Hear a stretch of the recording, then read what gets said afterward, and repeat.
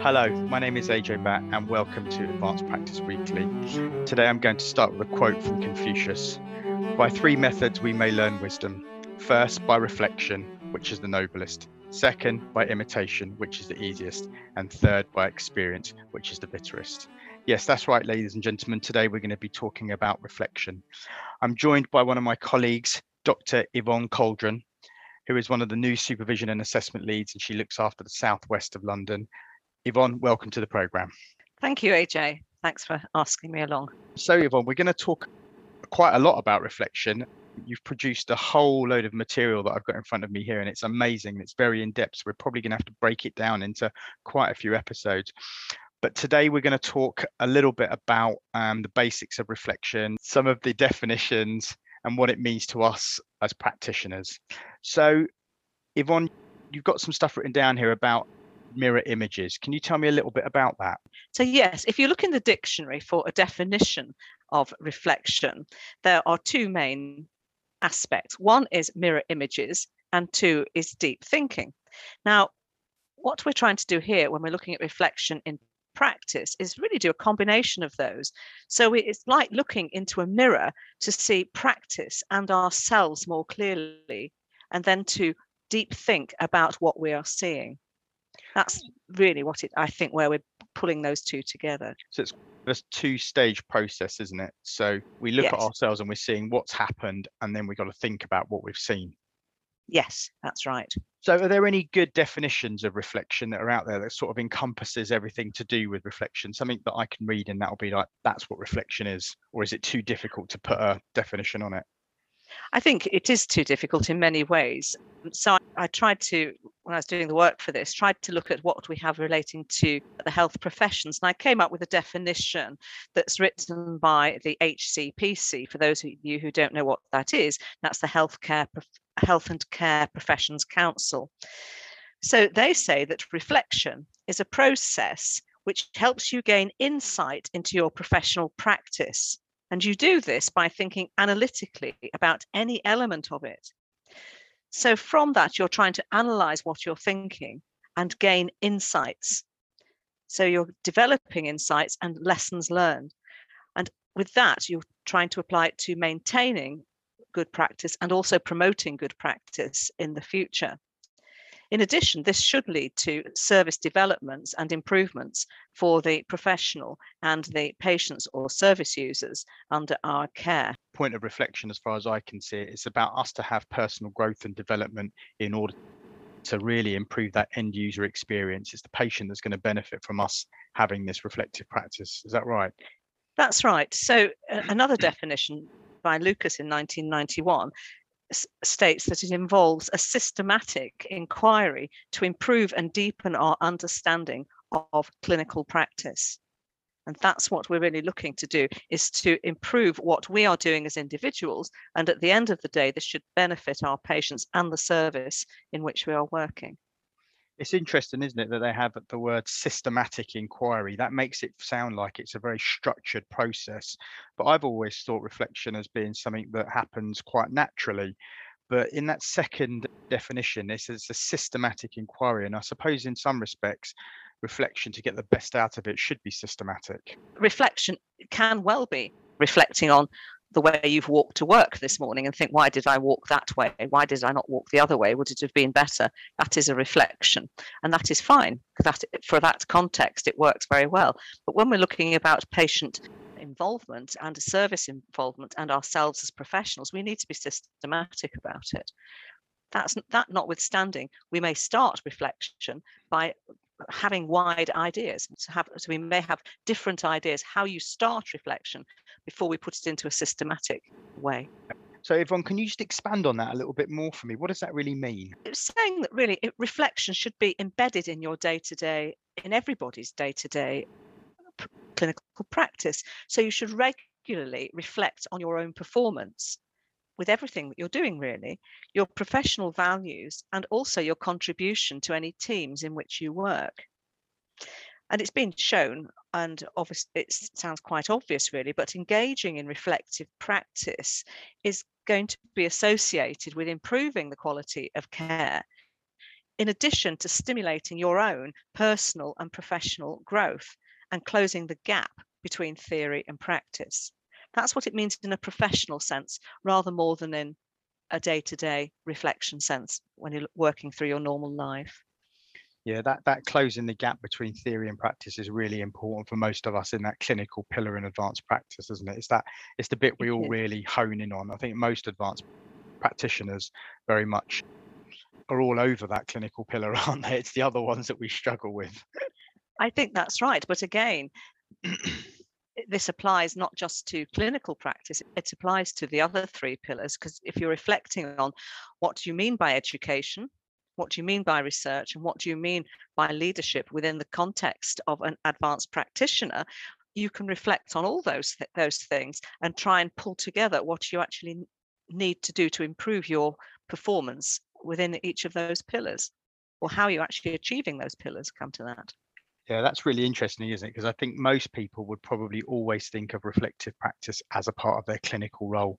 But I think, let's say, for instance, you were doing some research and you read something and then you thought about it and then you reflected on it. But you're engaging in reflective practice, aren't you? But you probably don't think about that being reflective. That's probably just a thought process. That's absolutely right. And it does come into reflective writing, which we'll talk about later. But yes, certainly research is, have you read something that's interesting, something that's different? What is it about that article or that podcast or whatever that makes it interesting and appropriate to your practice? So you're then going to reflect on it and actually decide, is this going to be useful to my practice? Is it going to develop it? And therefore, I'm deepening my thought about what I'm doing in practice. The same with education. People say, how do I get education in pillar in? Most of us spend time teaching at some level other members of staff, other colleagues, other junior members of staff, other professionals. That's all education. How do you reflect on that? For example, if I was teaching about my own area of speciality, which is musculoskeletal physiotherapy, if I wanted to talk to an orthopedic surgeon, I would have to think about what I wanted to say to that surgeon, how I would reflect upon my practice in order to ask the surgeon, does this patient need surgery? And I would have to think about why I was going to do that. So rather than just going to a surgeon saying, I think this patient's got an arthritic knee, they need a knee replacement, that's not good enough. You'd have to think, why do I want that? Why do I think that is what the patient wants? What is it that's led me to that conclusion? Yeah, absolutely. And I think going back to the research question, when we're reflecting on research that we've read and looked at, that's where our evidence-based practice comes from, doesn't it? Absolutely. Absolutely. Yeah. And you just link them together and it all fits in once you start to think about this stuff. If we just go back a little bit and think about what reflection is in professional learning. Now, we've touched on it and we don't want to keep going over the same stuff over and over again. So but we have touched on it. But in my professional practice, what are the sort of highlights? Yeah, it's not more of the same thing, but just expanding on it, really. I think we're looking at deepening learning. Reflection's going to deepen what you're learning rather than just accepting that if you do technique A, it's going to have this result. The act of reflecting enables us really to make sense of what it is that we've learned. We've learned something. Do we know what that actually means? And to understand why we've learned it and to see how each bit of learning took place. So it's linking one bit of learning to the wider picture and trying to see towards the bigger picture and how your role in what you're doing leads towards that. Somebody going through a reflective process, you're trying to get it to be yours. It's not anybody else's reflection, it's yours. It's a personal reflection on what you're looking at. So it becomes your unique thoughts and how you make sense of what you've learned. It can be quite an evocative and emotional experience, can't it? Yes, I quite agree with that. That it's an act of active thinking, but it is emotional and sometimes physical, because when you have emotions, you know, for example, if you're frightened of something, your heart rate goes up. So you have physical reactions to emotions, and that does happen in clinical practice. And it's learning how to make sense of that and how it's also how your practice is also linked with our own values and social identity. So therefore, reflection is also looking at issues from different perspectives and challenges and assumptions and established patterns of behaviour. So it's not taking something at a face value. And we all know that we have patients from different backgrounds and different socioeconomic backgrounds. And I would say to my staff, put yourself in their shoes. Where are they? Yeah. And reflect on where you're starting from, not just on the medical condition. So reflection takes in the psychosocial aspects of the patient and the care and and the circumstances in where you're working and with whom you're working. And everybody has their own assumptions and beliefs, and sometimes this can make for difficult working relationships by making assumptions about people. And I think you have to take those cases or whatever you're reflecting on and really unpack them, can't you? And really drill down into what's happened there to try and decipher what you're reflecting on. So Yvonne, are there any sort of theories or processes that I could use when I'm thinking about reflecting, maybe about using a skill or something? There's the theory of double loop learning, which sounds like one of those lovely cycles and learning that you all just turn off at in college. But what this double loop learning means is that it is acquiring job-specific skills whilst also spending time on continuous professional development. Because CPD is one of those terms that's put out into a department, and sometimes it's tokenism, but in fact, everything you're doing every day, you are learning, and it's continuous professional development. It's what you do with that, really. But it gives you, if you reflect on what you've been doing, it gives you the opportunity to create a deeper understanding of yourself as a learner, how you learn, as well as acquire a body of knowledge. That's what double loop learning is. And how easy is that to do as a practitioner? Do we need to have some training? Do we need to be walked through this? Can you teach yourself to do it? Is it a systematic process, or can I just sit down and think I'm going to do some double loop learning? I think there are different ways of approaching it. You can, if you wanted to write, if that's the way you want to do things, we can come onto this in different methods in a bit. But whatever you want to do, if you have something happens at work, it doesn't have to be a bad thing or a good thing, just something, you have an incident that happens at work. It really is good just to get into the habit of writing it down, thinking, what is that? Why am I interested in that? What has happened to that person? Why have I reacted in that way to that person? Bit good or bad. And then you're saying, so I'm looking at why I'm learning that. I'm learning that from that person. How am I going to increase my knowledge from doing that? So, for example, I'm afraid I have to go back to my own skill set, which is physiotherapy. So if I have a patient who becomes very agitated while I'm in the clinic with them, and I'm not really getting the answers that I need to make a diagnosis because of they're getting very agitated, I have to stop and think and reflect to myself, what is happening here? Why is this patient getting agitated? Is it to do with me? Is it to do with the environment? Are they not feeling well? So that is a reflection in order to think, actually, I understand why this patient's getting agitated. It's because it's a very hot environment in here and the patient is pregnant. So I think I must open a window. That's a very sort of low level type of reflection, but it has actually increased my body of knowledge to say that next time I get a lady in the department, I must keep a good air ventilation and water to hand. Okay, thanks for giving us that example, because that's exactly what we need with things like this, because the theories are all well and good, but we want to know how to practically use them. So that's exactly what we want to hear. So thank you. Did that make sense? It did make sense. Yvonne, what skills do I need to be a good reflector? That's what we're going to call ourselves, or a good reflector, or a good reflective practitioner. No, I quite agree that reflective practitioner. I think one of the main things is awareness of yourself. If you read all the documents, you have to be aware of where you are. We need to be aware of ourselves and where we are as a person, not just in relation to the situation we have in front of us with a patient or with a team member or with a person from another profession, but where we are as people.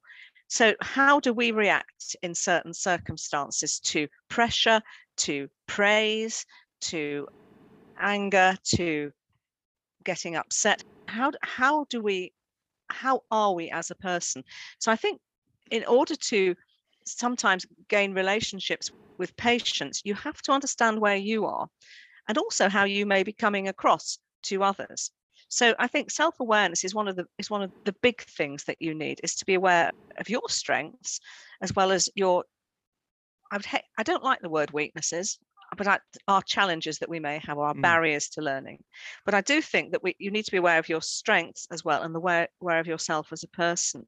To go in deeper into reflective practice, though, we need to do more than just describe an incident. We need to think about critical analysis of that incident and synthesizing the information that's come from that incident, or come from that patient, or come from the watched assessment that you've done. And then you need to evaluate what you've done afterwards. And I think also it involves being honest with yourself, being honest with other people. You have to trust yourself and you have to trust other people in order to be able to reflect.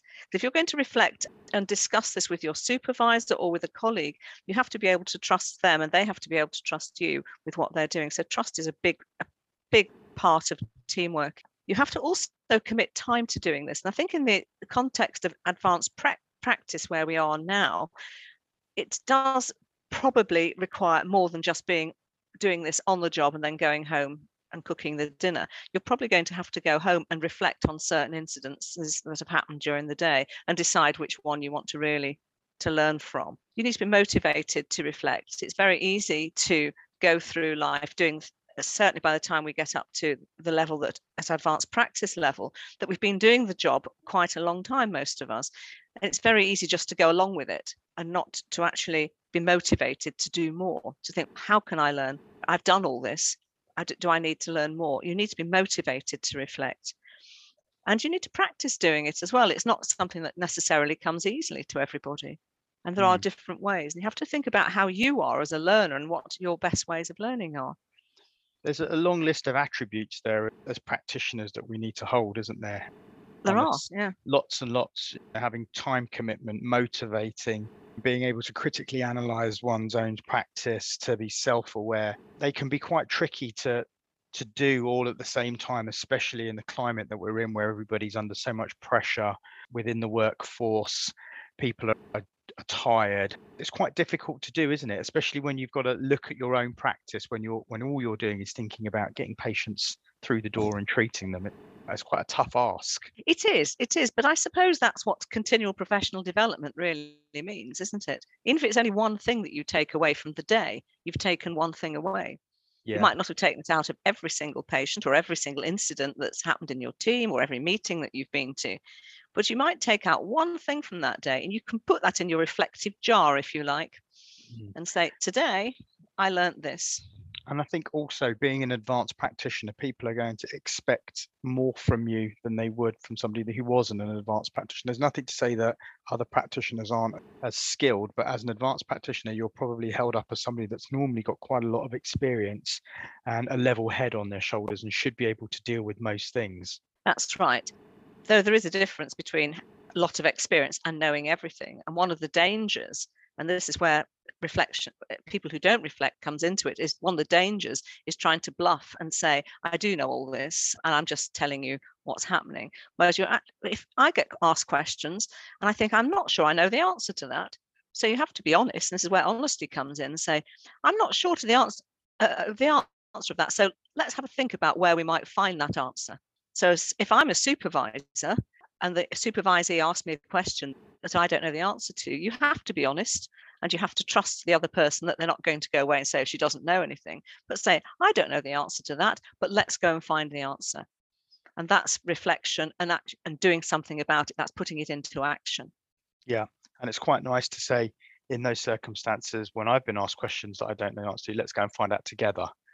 Yeah, absolutely. That works really nicely together. So Yvonne, if I'm a practitioner that's just been involved in a scenario or an incident with a patient where I would like to reflect on that, whether that incident was good or bad, how could I dynamically, quickly do that?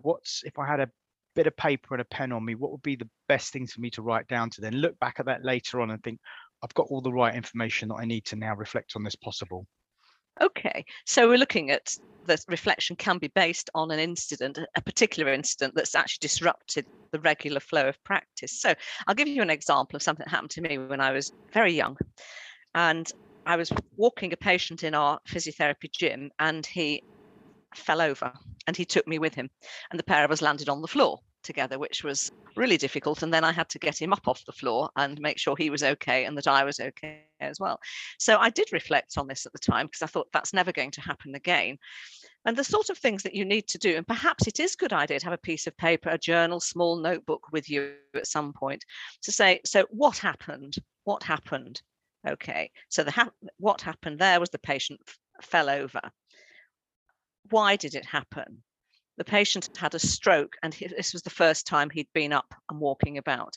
And so that was why it happened, and he hadn't done it before. Did it happen because I wasn't hanging on to him properly? I wasn't walking him properly? I don't know. But that was the why. There's questions you have to ask. Why did that incident happen? So what was my role in that? Was I doing my job? Or in fact, thinking about what actually happened, the patient kicked me inadvertently and dead-legged me. And that's why I fell over on the floor with him.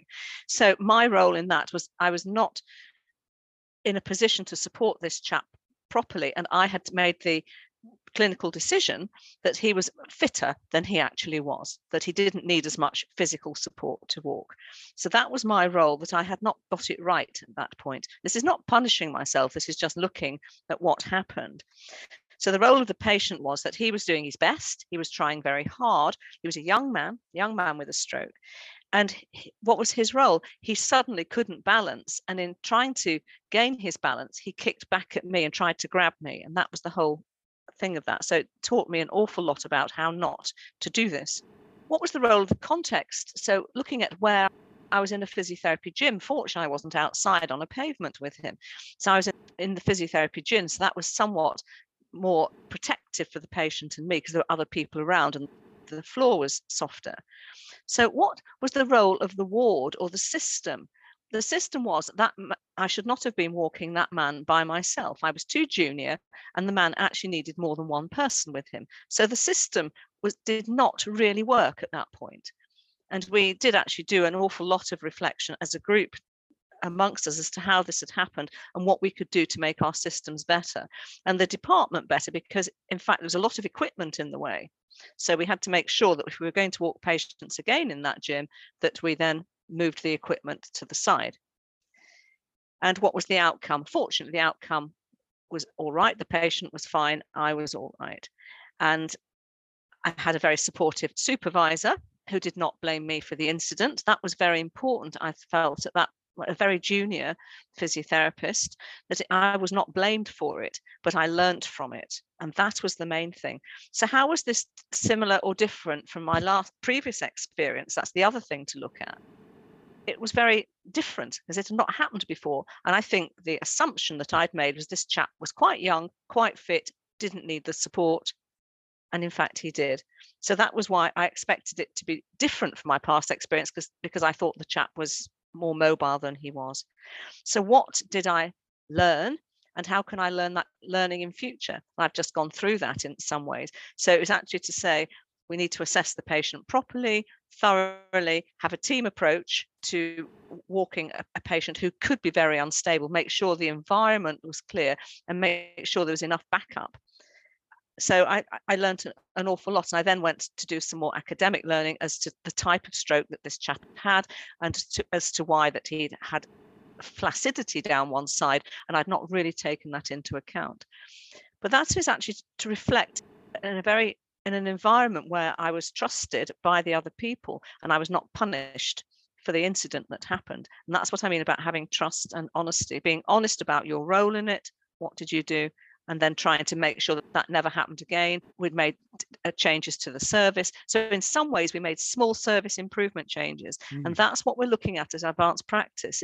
In small incidences like that can make a huge difference to the way you run a service. That's really interesting. It's a good example, isn't it, where you've broken it down into its individual components and explained the learning. So just to recap on that, so it's what happened, why it happened, what was your role, what was the patient's role, what was the context of the incident, what system environment, the workplace, what was the outcome, what were your past experiences and what learning came out of it, and ultimately what was the action that came out of it. And you've learned a lot from that. And it's quite interesting, isn't it, that when you're when you're young or when you're new in the role, these things happen and you never forget them, do you? So No. you carry those No, you incidents with don't. you for the rest of your life, and they really do Yes, impact on how you practice. that's Very absolutely interesting. I think we've all had those incidences, but that's a real good quick way to break it down. If we think about things that have happened, there is lots of things that you can take from that, and there is also some human factor stuff in there as well, isn't there, about and the assumptions you've made about that patient, and I think that's really good. And thanks. And I think Yvonne. also from that, the other thing I forgot to say really, AJ, if I can just come back, is my emotional reaction to that. I was very upset.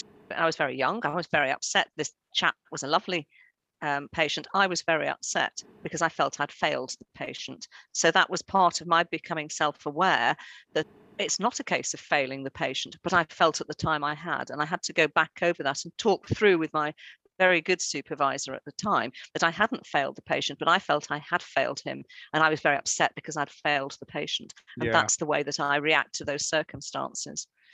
And that was becoming more self-aware, if you like. Yeah, that is that self-awareness, isn't it? Definitely. Great. So listeners, I just wanted to say thank you so much to Dr. Yvonne Cauldron for joining us today on this episode of Advanced Practice Weekly. We've gone through some really interesting bits and pieces about reflection, and we're going to pick up some more reflection on the next podcast. Stay safe, everybody. That's all from us for Advanced Practice Weekly. See you next time. Take care.